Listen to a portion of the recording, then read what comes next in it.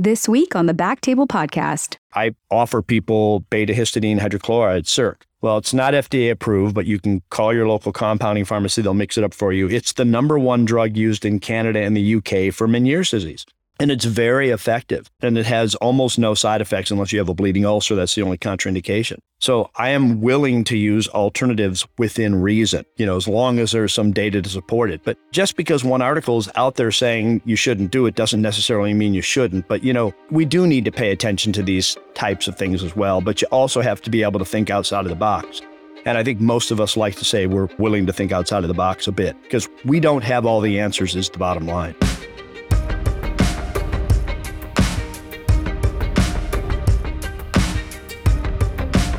Hi, everybody. Welcome to the Back Table ENT podcast. We're a podcast that focuses on all things otolaryngology, and we've got a really great show for you today. Thanks for stopping by. Now, a quick word from our sponsor. Buying a home like the one I grew up in has been my dream. We had this great yard where my brother and I would run under the sprinklers. We had a big kitchen table where I told my parents I got into med school. Now I'm a member of Laurel Road for Doctors, where I got a great rate on a physician mortgage and was eligible for no money down and no PMI, so I can make new memories in my own home. Laurel Road for Doctors. Banking, insights, and benefits uniquely designed for doctors. See laurelroad.com/doctorhome for full terms and conditions. Laurel Road is a brand of KeyBank N.A. and Equal Housing Lender. NMLS 399797. Now, back to the show. Quick introductions. My name is Ashley Agan. I'm a general ENT here in Dallas, Texas. And today I get to team up with my co-host, Dr. Walter Coots. Hello, Walter. How are you today? Great, Ashley. I'm fantastic. We're looking forward to this episode. Yeah, for sure. Can you tell our listeners who's on tap? Yes, we're privileged to have Dr. Michael Seidman. Dr. Seidman completed his Bachelor of Science in Human Nutrition, and we're going to find out why that's very relevant for his practice. He then completed his medical degree from University of Michigan as well, and then completed his residency at the Henry Ford Health System. And then he went on to complete an otology neurology fellowship at the Silverstein Ear Institute. He's currently at Advent Health in Celebration, Florida, but he's also a professor at both the University of South Florida and the University of Central Florida. So Dr. Seidman takes a unique approach to his practice by using his extensive knowledge of human nutrition and wellness to bring integrative and complementary treatment options to his patients. So I'm hoping that's what we get to talk about today. And you can let the listeners how we maybe can share some of your knowledge with our patients and treat our patients more effectively. So Dr. Seidman, welcome to Back Table ENT. Well, thank you to all of you. I appreciate you having me on. It's going to be fun. Would you tell us a little bit about your practice and especially your background on how you became interested in integrative and complementary medicine? Yeah, as you mentioned, my undergraduate degree is from University of Michigan from the School of Public Health and Human Nutrition. And I did that because I realized doctors know very little about nutrition. And most medical schools, if you're lucky, have 2 to 3 one-hour lectures on human nutrition, yet we're considered the world experts and we're not.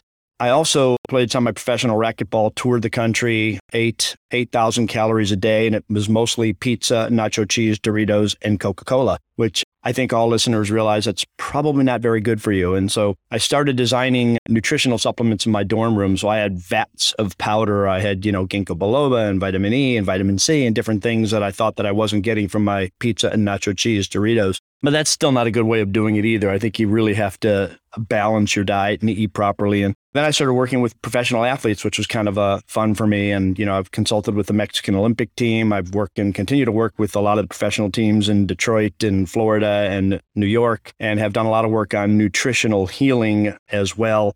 And then in my system at Henry Ford Health System, I was able to secure a $1 million donation from initially the Ford Foundation and built the first Center for Integrative Medicine, where we brought in holistic nutrition, acupuncture, hypnotherapy, guided meditation, chiropractic, mind-body therapies, et cetera, to treat patients, and built that up to about 1,000 patient visits per month. And then got a $1.5 million donation from Horst Reckelbacher, who was one of my patients. He's now deceased, but don't let that be a reflection of my care. He was the founder of Aveda Hair Care Products and had pancreatic cancer, and he, along with the doctors at the Mayo Clinic and I and a Native American Indian, arguably kept him alive for an additional 9 years after his diagnosis. And he donated $1.5 million to Henry Ford Health System to help us build the first organic hydroponic greenhouse ever affiliated with a health system. And we grew greenery and herbs, and it still exists today for our patients and our employees. So very passionate about things that we don't know a lot about in medicine today. Wow, that's so cool. A lot to unpack there. Where do we start? Sorry. Maybe we can start with, how do you use this knowledge to take care of your patients? What does that look like? How do you start with your patient consultations and bring that in? I think that's a great question. And what I think I realize is what we know and what we don't know, right? So if you have a hole in your eardrum, we're pretty good at fixing that, right? Depending upon who you are, an 80 to 95% success rate. If you have an appendicitis, we're pretty good at taking out the appendix and curing, if you will, the problem. If you have chronic back pain, migraines, diabetes, hypertension, we're not curing these things. We're managing these things. And conventional medicine is very good at some of the quick fixes, I'll say, but the more chronic issues that we face are huge, and we just do a very poor job managing these things. So I have a comic strip that says, in many cases, our treatments are Band-Aids masking a symptom, and the patient's saying to the nurse, I stopped taking the medicine because I prefer the original disease to the side effects. So I realize that complementary integrative medicine philosophy is the healthcare is based on a belief of the unity and the importance of the body, mind, and spirit. And there's a lot of things that we just can't explain in medicine, why some people do better than others with a similar disease, for example. And at Advent Health, where I am now, and there's a whole book on it, but we're writing another book that I was asked to write for Clinics of North America on complementary integrative medicine. I have a whole basis on creation health. And that's not to be biblical in any way, shape, or form, or religious. It's based upon making the proper choices, making the proper decisions is very important for all of us. And we just don't do that in medicine, right? Think about our patients who smoke 3 packs of cigarettes per day and have done so for 30 years are not stupid people, right? They're people who have an addiction. People who are alcoholics are not ignorant people. They just have an addiction, right? So it's very easy for us to say, stop smoking, stop drinking, lose 100 pounds to our patients. Very challenging for us to do. So there's much more that we have to think about in more of a holistic care for our patients. And we don't really get into that as otolaryngologists, really, do we? But some of us do. Some of our colleagues are very interested in treating the whole patient, if you will. Yeah, Michael, I agree with that. I think one of the biggest challenges I've run into in my practice is a certain percent of patients, they'll come in, maybe they have vestibular migraines or triple PD, maybe anxiety, something that's a little more difficult for us. Just it's going to be treated with a medication. And, I've had a hard time convincing patients to even do things such as go on a low salt diet for Meniere's or maybe have a migraine diet. How do you convince patients to change their lifestyle and dietary habits? What's the key in getting them to commit to that? I know personally I have a hard time doing that, but how do you address that with patients? Yeah, that's the billion-dollar question, right? I mean, or the $4.2 trillion question, because I wrote to a couple of our past presidents that I could cut healthcare costs in half. And frankly, I believe that we can cut healthcare costs from $4.2 trillion to maybe $2.5 trillion. You aren't going to like it, right? We're not going to like what people tell us to do. I mean, people make choices, and within a certain spectrum of that, we have to let people make their choices, right? We have to all make choices. I still like Cheetos and Doritos. I try not to eat them every day, right? And so that is the multi-trillion-dollar question. How do you get people to change? And I work with a guy who's a licensed hypnotherapist and acupuncturist, and we put together programs for General Motors, for Ford Motor Company, for the fire departments in the Detroit area. And we did manage to get people to change behaviors, but you have to want to change those behaviors. And then there's something called automatic pattern interruption, API is what he calls it.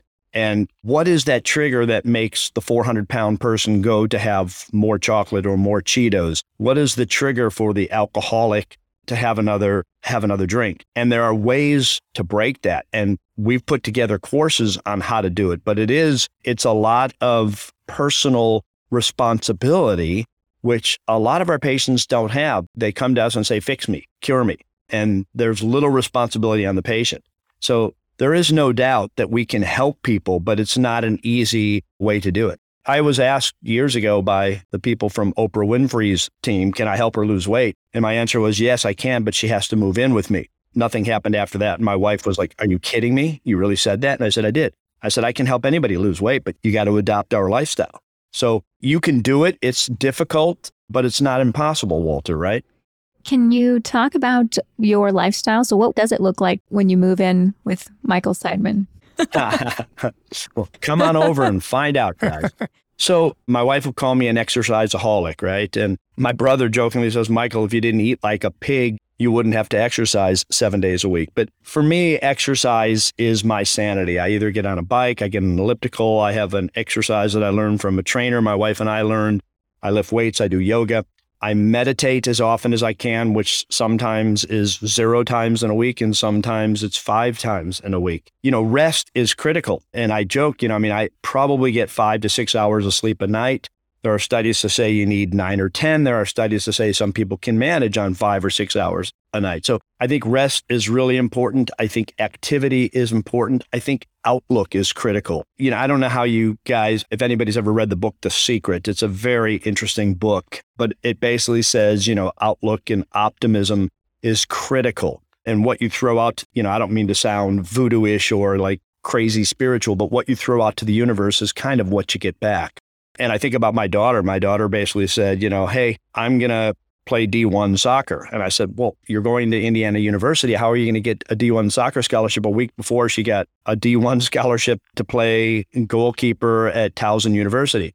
And then when she was there, she said, somebody told me I should go look at a Fulbright scholarship, and I said, well, how are you going to do that? And she says, I don't know, I'm going to get it. And you throw good things out to the universe and you put it out there, and sometimes good things can happen. Now, you could argue, okay, I'm going to win the lotto. Well, you can't win the lotto unless you buy a ticket also, but positive outlook is critical. So I make a bag of vegetables every week, typically on Saturday or Sunday. It's got cauliflower, broccoli, carrots. It has kale and spinach in it. And I make myself eat that 6 days a week. And on Saturday, I can take a day off and I don't have to eat my vegetables. So my wife and I do that pretty much 6 out of 7 days. We exercise 6 to 7 days a week. We get never enough rest, but some rest. And we have fun together. We, have a positive outlook. So that's kind of what living with me looks like. My wife may think it's more hectic than that, but who knows? Making me exhausted thinking about it. No, I'm just kidding. Yeah. If you've ever met... Get on your treadmill, Walter. No, I've gotten better. I've gotten better. Michael, I've known you for years now, and, meeting you have a tremendous amount of energy. You come across very healthy, and you can really see that you do have a healthy lifestyle. And, I do think there's some, being a physician, otolaryngologist, just a doctor, and just in healthcare, I do think we need to do the best we can to set that example. And then, sometimes I'm sure you do this every day with your patients. They're like, well, I don't know if I can change my diet or exercise. You probably share with them what you do and the benefits you get from that. I'd imagine that's a big part of what you do and kind of setting that example.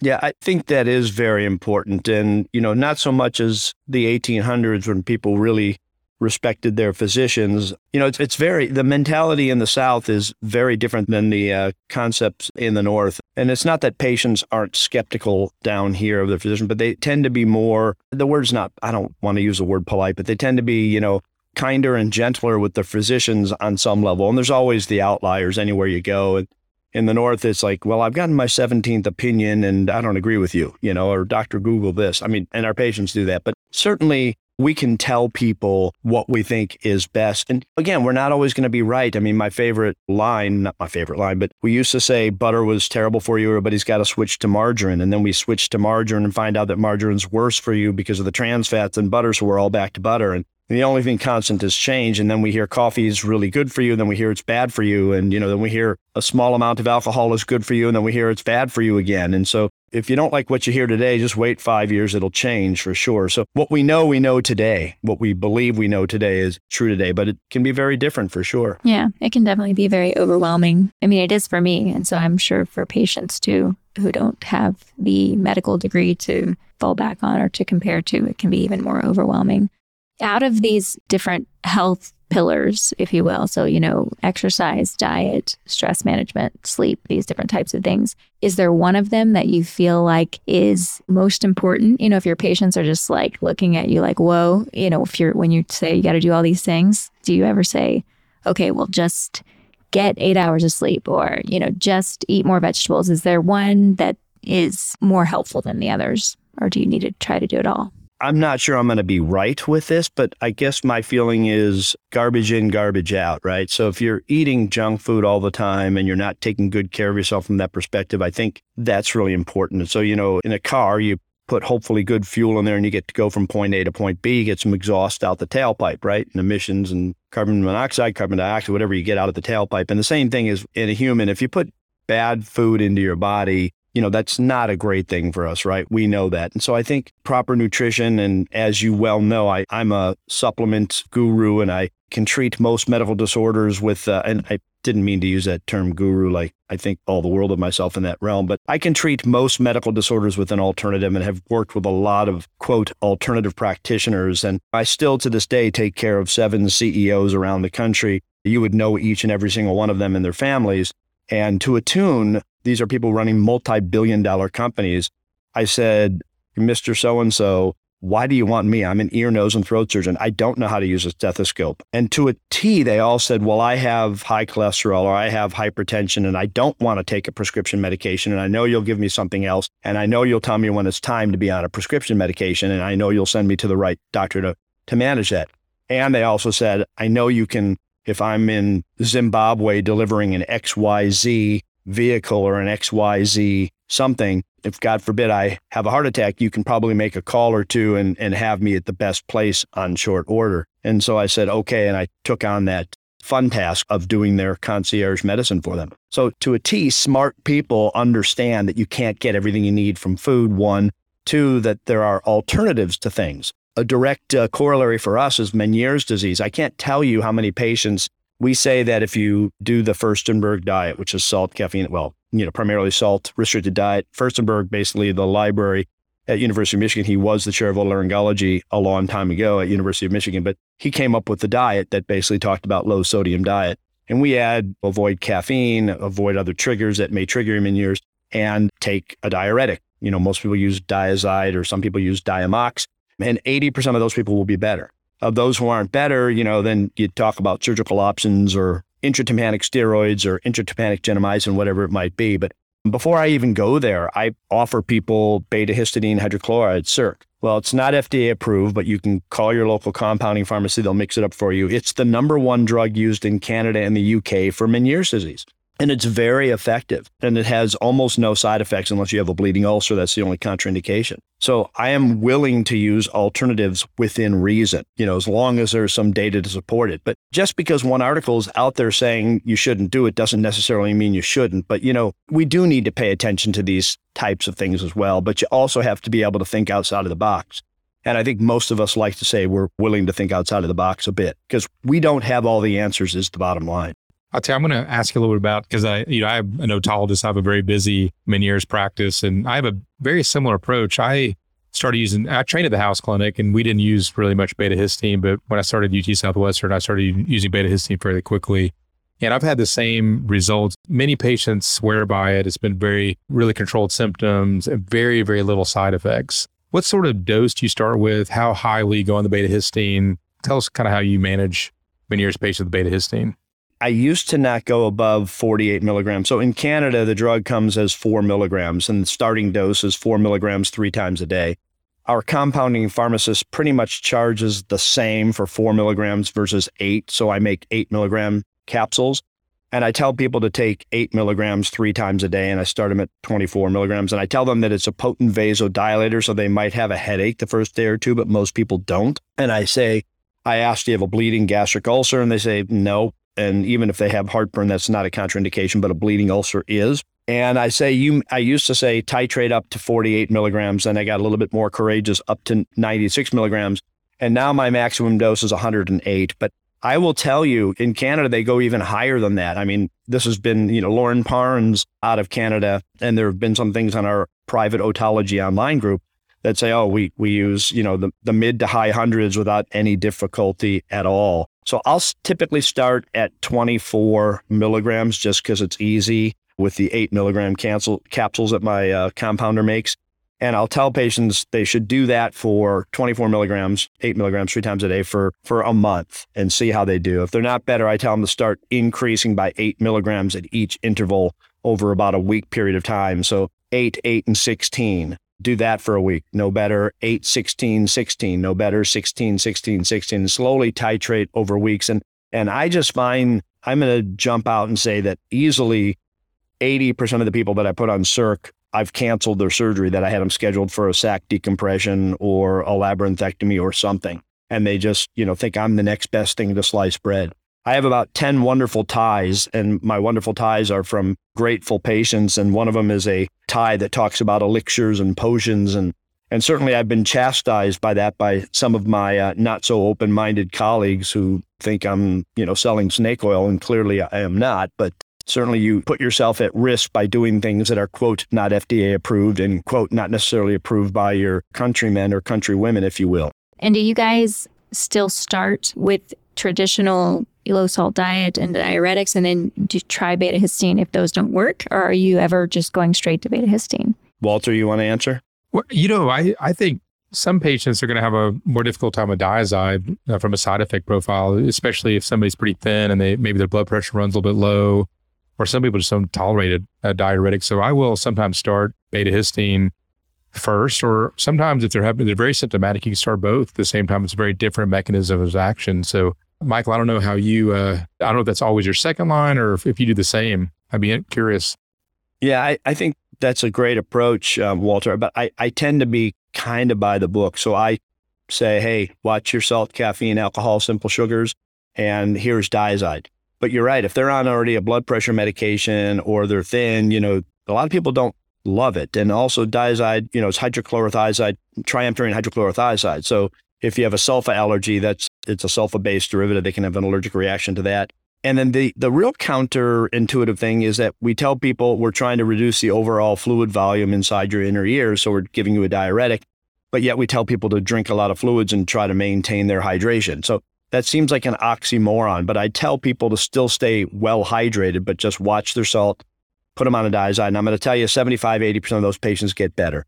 So of those who don't get better, I go on to the next step. And we haven't jumped onto the subject of tinnitus, which is not anything I ever really want to be known for, but obviously I've published a lot on this. And you'll have patients who say, I don't care what you give me 27 things, I'll take them all, this is driving me crazy. And then if you make them better after they've been on 27 things, how do you know which one made them better and what can you stop? So that would be my only argument against what Walter was saying about, salt, caffeine, alcohol avoidance, and, a water pill and maybe Circ if they're pretty bad. And then if they're better, how do you know what made them better? That's a good point. We had Hamid Dajilian on a podcast, really a very interesting episode. I don't know, 3 or 4 episodes ago, but Hamid has published a significant amount of literature on migraines being the cause of Meniere's and even ear fullness, many other conditions, and really treats many of his patients with migraine therapies. And really, it's not only medical. He really tries to get them to follow like a migraine elimination diet, maybe supplements. How do you feel about migraine causing Meniere's? Obviously, vestibular migraines, I think we all agree on is a real entity, or somebody just comes with ear fullness, ear pain, and these sort of vague symptoms. Do you think migraine, Michael, when you treat these patients? Yeah, I think Hamid is a genius, and I love reading his missives, and I think they're onto something. I work very closely with Jim Atkins, who does a lot of our medical otology here at Advent Health. And so I'm blessed that I have a very fun surgical practice, and he sees a lot of the medical otology, and he treats a lot of migraine patients. And our fellows, we have one of I think there are 8 one-year fellowships around the country now. We have one of those, and the fellows get to learn from Dr. Atkins, Jim Atkins, who treats a lot of this. And so I think that there is absolutely some sort of crossover, if you will, and what we're calling Meniere's may indeed be a variant of migraine. But again, it's a pocket of people that are really pushing this and very interestingly putting patients on anti-migrainous medications or anti-migrainous diets and lifestyle changes, and they get better. So I think for sure he's onto something. And for your Meniere's patients or just your patients in general, are you also, in addition to talking about the standard medical therapies, are you also bringing in, also you need to make sure and eat your vegetables, get your rest? Does that come in too? I think it's important as a physician to counsel our patients on that. I think a lot of us feel that we're practically speaking too busy. If you're seeing 25, 35, and some of my colleagues are seeing 50 patients in a day, you don't really, in a practical sense, have time to do that. But then it makes me feel like we're being, or essentially a little bit of a disservice to our patients if we don't talk about that. So I want to say I go out of my way to have that conversation, but I have to admittedly say it doesn't always happen.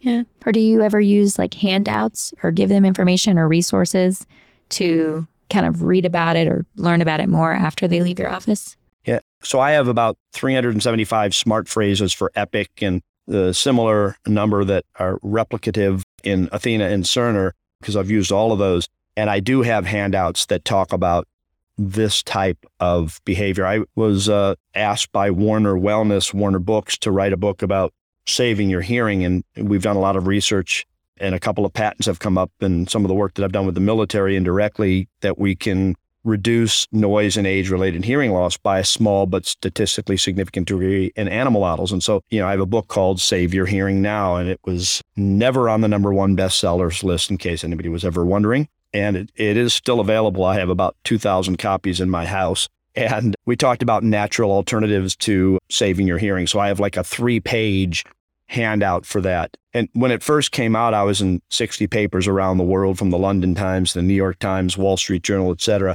And it said, leading antioxidant scientist Dr. Michael Seidman has shown he can reverse age and noise-related hearing loss. And so I got calls and emails from around the world. And my answer was, I know for a fact if you are a rat, I can slow the process and even reverse it. But to do that and test it in an animal model would cost billions of dollars, and I just don't have that kind of money, nor do we have anybody in that has that interest. And I still hold the patents on it, but they're old enough that anybody can do these sorts of things. And these types of nutrients are available in health food stores, that people can take. But again, I can't in good conscience tell you that I know for a fact it'll work in humans. And some of our NIH-funded work with extracts of red wine, resveratrol in particular, we've shown that we can mitigate noise-induced hearing loss as well with extracts from red wine.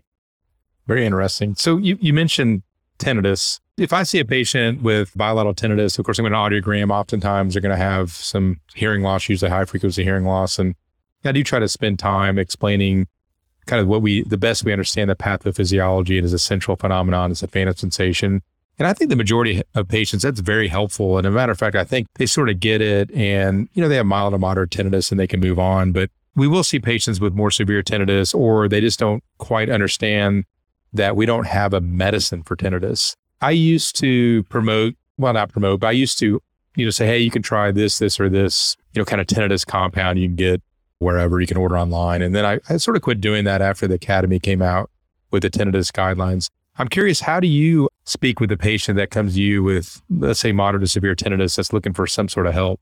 Sure. Yeah, this is probably the one that's gotten me in the most trouble with one colleague in particular of ours. So I've designed nutritional supplements for years. I have 7 or 8 patents on different things that I've developed. And Arch's tinnitus relief formula came around, which basically has ginkgo, garlic, and zinc in it. And I used to get a royalty, and I disclosed it to patients. And if people knew that I got about $250 a quarter, or about $1,000 a year, and then I gave it to charity, that I think they thought I was making millions and millions of dollars by recommending it. And so I finally took my name off and separated from them, though I think it's a terrific product. And what I found is, not all ginkgo is created equal, right? I mean, so I used to tell people to go to the health food store and buy ginkgo. And somebody would go to CVS and spend $1 for their bottle, and they would get a stomach ache and it wouldn't work. And somebody else would go to the fancy health food store, spend $100 for their bottle, and they would get a headache and it would work for them. And so echinacea is a commonly used herb for the common cold. But what most people don't realize is that there are at least 9 different subtypes of echinacea, and some work to actually fire up the immune system and some don't. And most of the echinacea in a health food store is the echinacea type that doesn't work to enhance T and B cell function. So why are people doing that? Because either the companies putting it out there are either cheap, because it's probably cheaper, or they don't care. But back to the tinnitus that you asked me about, I do think, and I still recommend that people consider ginkgo, although I have nothing to do with the company. And I don't think you can go to Costco, Sam's Club, and buy the cheapest ginkgo you can. So I am a big advocate of Arch's, because I think that they've really dotted their I's, crossed their T's. And I would tell patients that, if I told 100 people to get Arch's tinnitus relief formula, I would say 5 said to me they were cured and had tried everything else. So that's 5 more people that you wouldn't otherwise be helping. I would probably say 30% said it did absolutely nothing for them. And about, I don't know, somewhere 60%, roughly speaking, would say, I'm not so sure it's helped. Maybe it did, maybe it didn't. And I say, okay, well, then you should stop sending them your money. And they go, oh, no. So they obviously think it's helping them somewhat. So I do think we don't know a lot of things, right? And I'm in the process of writing a book with Abe Schulman and Michael Hoffer, and I'm one of the authors on tinnitus. We've been working at it for about 5 years. I think it's about 80 different chapters. And, I do think you have to think about different types of nutritional supplements like magnesium and zinc, kind of the same things that help with migraine theoretically, right? Zinc is in the highest concentration in the inner ear. And people always say, well, why don't you take a zinc level, or why don't you take a B12 level and see if you're low? And the answer is we've changed the guidelines on these. And so I'm not convinced that saying, oh, gee, your B12 is in the right level, therefore it's okay. Well, it's in the right level for 2 standard deviations above the population. And you might be somebody who needs more, or you might be somebody who needs a little bit less.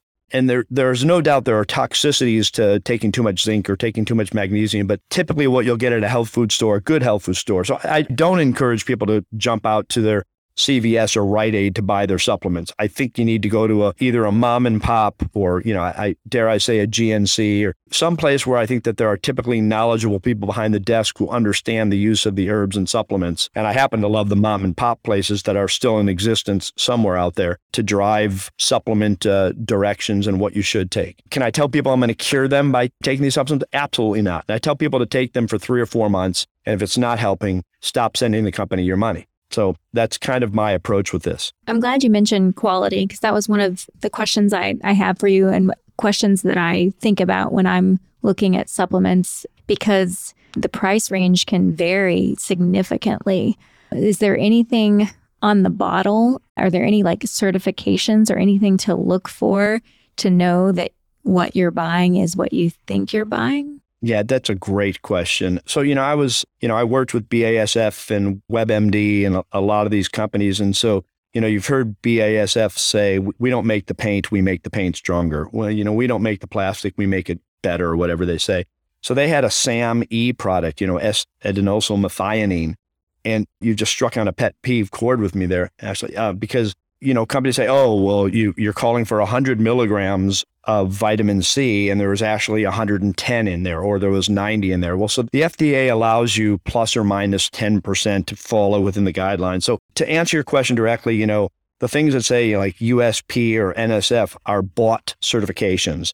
So, we have a company, a nutritional supplement company, obviously a conflict of interest for me talking about it here. And we have what we think are the world's best formulations and the best supplements, and they aren't cheap. We have a men's system and a women's system, and we're made in an FDA GMP, certified GMP lab that is NSF certified. But if I want to put NSF certification on my actual bottles, I have to go pay the NSF people hundreds of thousands of dollars, is my understanding. So I haven't put that on my bottle, even though I'm made in a plant in the United States that has all these certifications. So just because it's not on there doesn't mean that they're not good. But there was just a study out there that just came out, which was another meta-analysis study, which makes me raise an eyebrow. I can't raise one eyebrow, but if I could, I would. So I do it with my fingers here. That said, and as we learned in medical school, they say expensive vitamins give you expensive pee. Well, that's not untrue, but your body absorbs what it needs and excretes what it doesn't. So for example, vitamins A, D, E, and K, ADEK, A-D-E-K, are fat-soluble vitamins. So if you take too much, that can theoretically be a problem. But the B vitamins, for example, if you take too much, you're going to excrete them for the most part. And I will tell you, I know exactly what's in my bottles, and we have certificates of analysis to prove what's in there. They get tested. And 99% of the companies out there, in my opinion, are not trying to cheat the consumer. There's always the 1% that is. But I will get personal here and tell you that I really get excited when I see, after I've taken my vitamins, that my pee is not bright yellow. And then the next day I see that it's bright yellow. And I know that there are standardizations there. And what I am assuming, I don't have definitive proof, is that the day that it's bright yellow, I have excreted my B vitamins, that my body didn't need them. The day before, when it was less bright yellow, I was probably under more stress and my body absorbed more of those vitamins. Your body knows what to do with the nutrients that are on board. So I don't necessarily believe the statements of expensive vitamins, expensive pee, but I, again, would caution people to, go with a Solgar, go with a Nature Made, go with a well-known, respected brand. I mean, our company is called Peak 365 Nutrition, but we don't have everything under the sun except that I have everything that you need in a men and a women's system, for example. But it's not cheap. It's expensive stuff. It's $135 for men and $145 for women for a month's supply. And it's an AM/PM pack, and it's everything you need. And that goes into, most people say, well, there was a whole newsletter from the Hopkins report, 20 years ago. It said smart people take extra vitamin A, C, and E. And then really smart people take that with magnesium and zinc, because you have manganese and magnesium and zinc SOD, for example, and catalase and glutathione enzymes that require those minerals. And most people who are really smart take chelated minerals because you absorb them better. That means that calcium carbonate, which is Tums. So a lot of doctors said, take Tums for your bones. Well, you absorb about 2 to 4% of that. If you chelate it, which means you tag it to an amino acid, so calcium citrate, calcium glycinate, magnesium citrate, for example, is much better for you, in my opinion, and the studies show you absorb them better. So I do think you get what you pay for, is the long story short. And I do think if you can see made in an FDA CGMP inspected laboratory, you're probably okay. Interesting. Yeah, I need to catch up on my nutrition supplement knowledge. But like you say, Michael, we don't learn this in medical school. It is very limited, right? If anything, it's some sort of biochemical reaction that we memorize to get through a test. And then I think once we get into practice is where we, speaking with people like you, we can learn more about the practical treatments and things that can help our patients. Let me see how you would treat a patient that we probably would commonly see. Patient comes in, they're dizzy all the time. They, have tried, you're the third opinion they've had, it's kind of constant dizziness, maybe visual stimuli. You sort of talking to them and you just feel that, they're just not motivated to do much. Or I'd say, we'll talk about the patient that seems motivated. They don't feel well, but you can tell maybe they're overweight. You can tell they're probably not very nutritious. You're talking about sleep and they say, well, I don't know if I really get that. My sleep's not that great. How do you, from the beginning to the end, how do you counsel a patient? What sort of testing you do? What dietary supplementation do you recommend? How do you convince them to kind of get into a plan? Because that really is not a one individual problem. That's a whole lifestyle issue, right? Making them feel so poor. That's kind of amplifying whatever underlying pathology is going on. I think it's not an easy situation, right? But that's 60% of America, right? 60% of Americans are overweight. They're not getting enough rest. They're getting no exercise. And that's where you talk about making mandatory changes and reducing healthcare costs. It's pretty easy to do, but nobody's going to like the medicine. If the president of the United States says anybody who's 6 feet tall has to be 170 pounds or less, and we don't care if you're thin bone, medium bone, or heavy boned, and anybody who's 5 feet tall must be 100 pounds or less. We started to do that at Henry Ford Health System. I don't mean that draconian, but if you smoked, you paid more for your health insurance. If you were overweight and you were not on a weight loss management plan, you paid more for your healthcare insurance, right? So that's kind of the impetus and the push there is you've got to put some of the onus on the patient. This is the patient that's coming to you that's just basically saying, yeah, I just don't feel well. I'm dizzy. I'm this, I'm that. And you're looking at them and thinking, oh my God, you're 100 pounds overweight and you're smoking and you're drinking. You need to quit these behaviors. So you got to have that conversation. It's our job. I had I call her my crazy aunt from California. She's now deceased. And she smoked 3 packs of cigarettes a day for her whole life. And I said, Shirley, why didn't you quit smoking? She says, my doctor never told me I had to. And I have a doctor friend that I love. His name is Dr. Renicky. He just retired from Henry Ford Hospital. And he would have a conversation with his patients and they would, I don't know that they would all hate him for it, but they just said, well, don't patronize me and I'll do what I want. And he would have patients mad at him for counseling him ad nauseum about this. So, there's got to be a fine line between saying you need to quit smoking, you got to lose weight. If you're dizzy all the time and they have no nystagmus, the exam's normal, I think we're obligated to do some testing, right? That's my biggest fear when I teach a course at University of Central Florida on the management of patients with dizziness. And the typical patient is, the 70 or an 80-year-old who's on 30 different medications, who's had 3 strokes, cabbage twice, is an insulin-dependent diabetic, has peripheral neuropathy and is dizzy all the time. And your primary care doctor sends them to you and says, hey, Michael, hey, Walter, hey, Ashley, work this guy up. And you're like, dude, this patient's dizzy for these 100 reasons.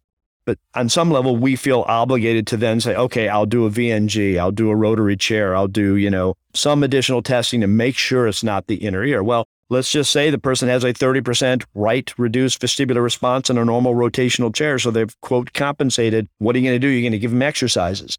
Well, you've just run these $1,000 worth of tests that you probably get reimbursed $6 for anyways. And actually, we don't have rotary chair, or at least not many of them in Florida, because you don't get reimbursed for it, apparently. So I don't even have rotary chair testing anymore at Advent Health. But I think there's some obligation on our part to make sure that there's not a, quote, treatable cause for their particular problem that we know of. And then this goes back to, if you're dizzy all the time, is this a migrainous variant, or is this, your overall poor health contributing to this? And the easiest fix is to change your lifestyle, but it's the easiest, it's the least toxic, but it's the most intrusive, right? So it's very challenging. Yeah, it's hard to do. But I think you're right. I think we, at least just bringing it up, and it doesn't even have to be like a super long conversation, but just saying, these things are also playing a role. And let me know if you would like my help in addressing that or something like that. Can be just a little something just to kind of plant the seed, and maybe they go from there. You had mentioned things like acupuncture and, the hypnosis and other non-supplement alternative type things. Can you talk about what scenarios those types of modalities are helpful?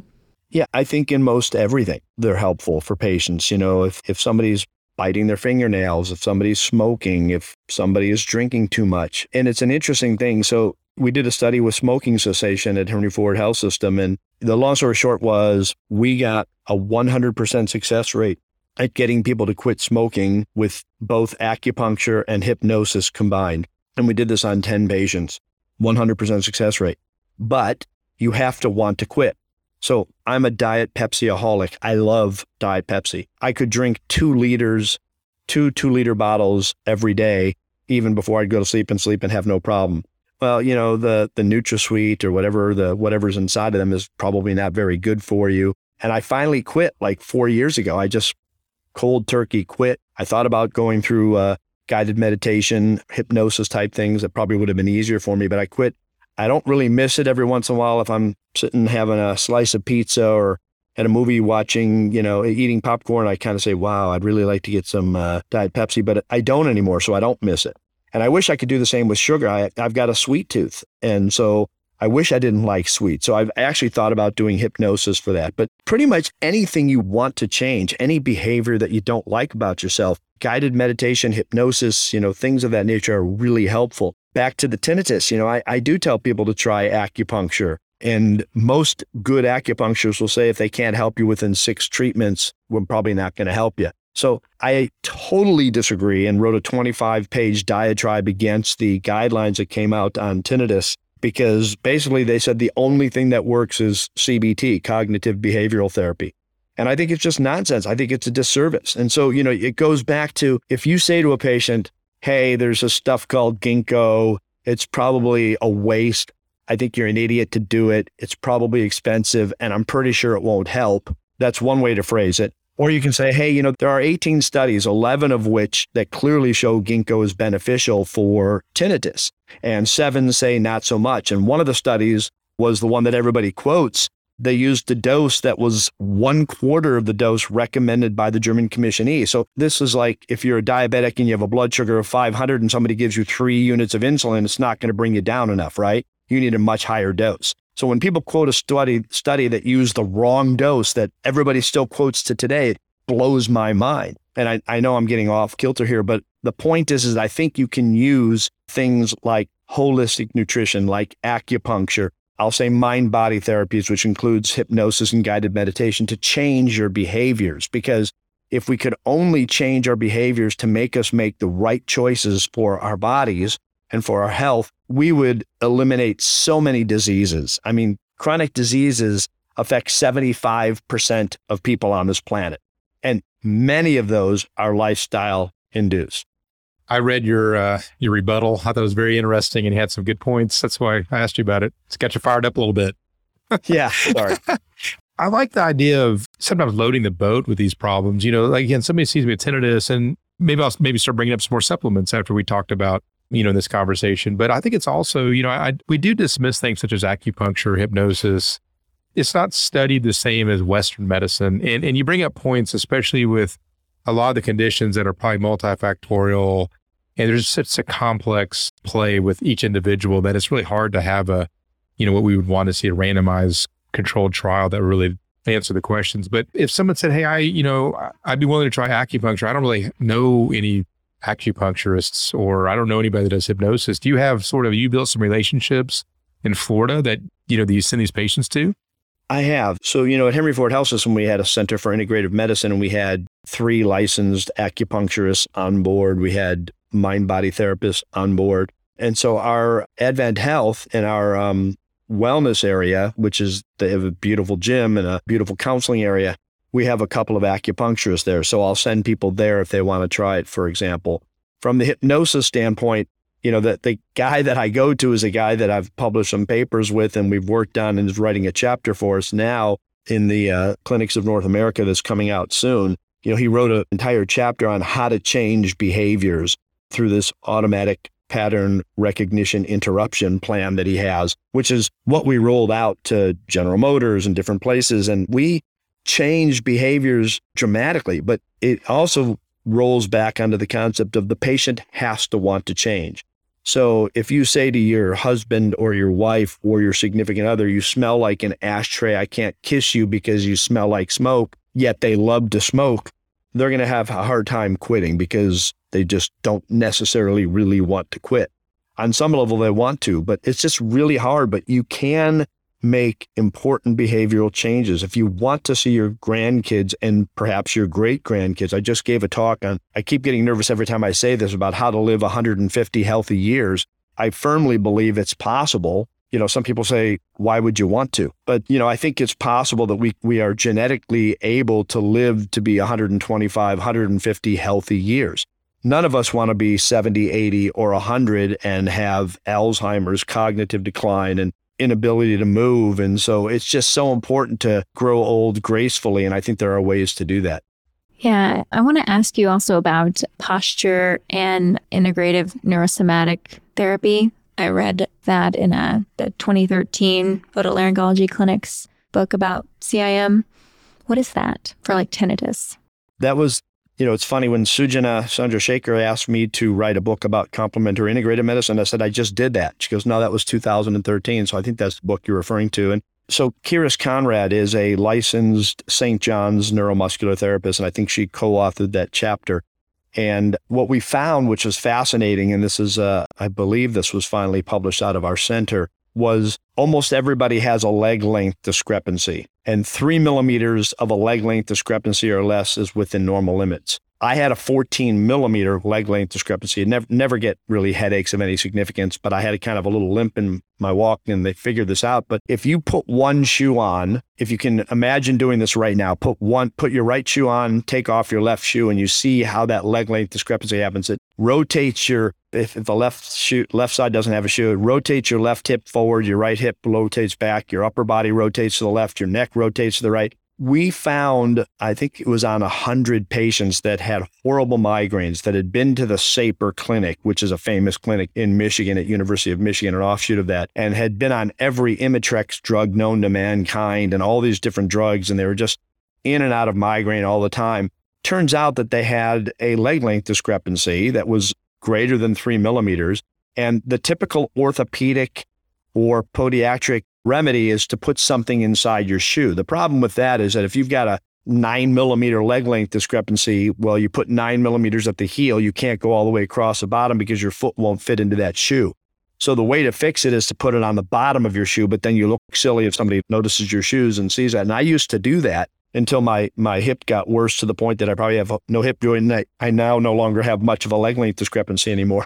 But that's a whole nother issue. But we found when we did that and we corrected their leg length discrepancy through these techniques of St. John's neuromuscular therapy and the observational aspects of that 50% of the people, these 100 people couldn't get out of migraines. We helped more than half of them, and it was statistically significant. And all of this from a leg length discrepancy. So structural neuromuscular things that we're not taught about in medical school are very real and very powerful to cause a lot of potential problems.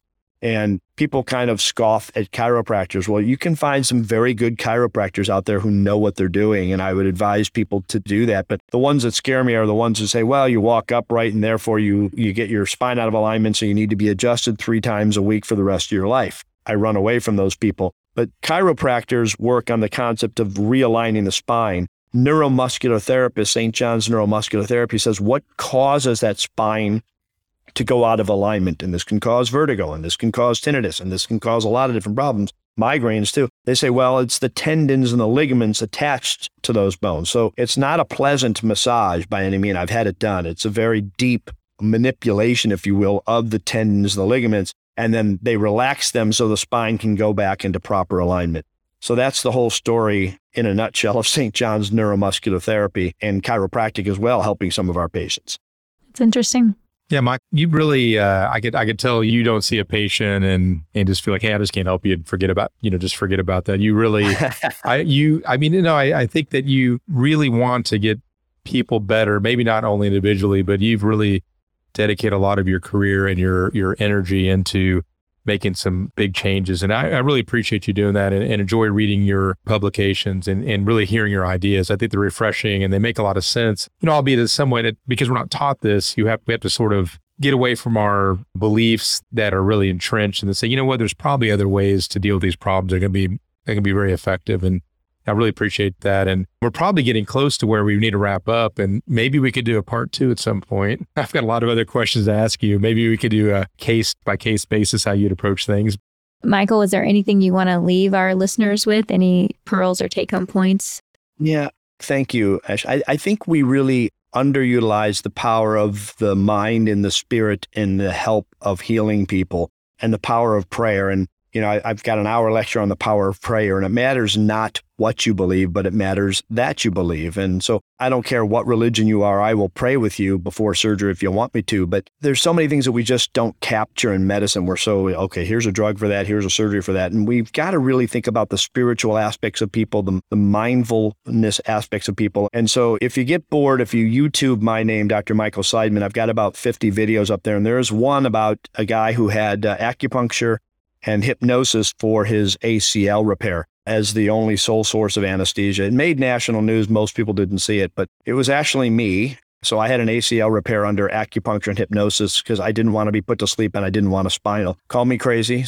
Many people do, but it's kind of there's a 4-minute video clip up there that's really kind of fun to watch to see the power of this sort of thing. And what we don't know, we don't know. And what we don't know, we oftentimes criticize, but again, what's the saying? Don't throw stones in glass houses or whatever that phrase may be. But, we have so many of our colleagues out there who just, make fun of other people or talk badly about them because they're doing something different. And that's really unfair because, you know what you know, I know what I know, and sometimes they don't necessarily interact. So I'm going to just leave it with keep an open mind. And there's a lot of things that we don't understand. And Voltaire in the 1600s said that the purpose of a physician is to amuse the patient while the body heals itself. So the body has a very innate ability to heal itself, and we don't capitalize on that enough. And so that's what I guess I would conclude with. And thank you so much for having me on. It's been a lot of fun. Absolutely. Thanks for coming. Is there, other than checking you out on YouTube, any other avenues where, if listeners want to learn more about you? My nutritional site is either Body Language Vitamin Company or Peak 365 Nutrition, but those are places where I sell supplements. So, again, that's a conflict of interest I'm disclosing. My YouTube channel, I kind of have a bunch of videos for different things. There's 3 or 4 on tinnitus up there. There's one that I made 30 years ago about tinnitus that talks about what do we think causes it, how do we manage it. And I tell patients 3 things have changed on that 30-year-old video on tinnitus. One is that I recommend a specific type of ginkgo, which is the Arches Tinnitus Relief Formula. I used to say go out to a health food store, and I told you why I don't do that anymore. 2 is I've developed a brain surgery where I actually map ringing to people's brains using magnetoencephalographic studies, MEG, drill a hole in your head, stick an electrode in your brain. First patient I ever did in the world, I cured him, turned on the device, his ringing went away, turned off, ringing came back. And I did a total of 6 more. I co-developed this with a neurosurgeon from Belgium, and we did a total of 7. So I cured 1, did nothing for 2, and helped the other 5. And I say on a scale of 1 to 10, with 1, your ringing's not so bad. 10, you'd have Michael Seidman's brain surgery that didn't work very well. Where are you? So that's the second thing that's changed, is that I have a brain surgery that doesn't work very well for tinnitus. And the third thing I tell them is that I had more hair. So those are the 3 changes in that 30-year-old video. So I think there's a lot of things that we can do to help our patients with tinnitus and other things if you just keep an open mind. Awesome. Great. Well, we'll go check out Dr. Seidman's YouTube page and follow us on Instagram at _BacktableENT. We're also on Twitter, same handle. Like us, rate, subscribe, share. Thanks. It's been fun. Thank you, guys. Have a great weekend.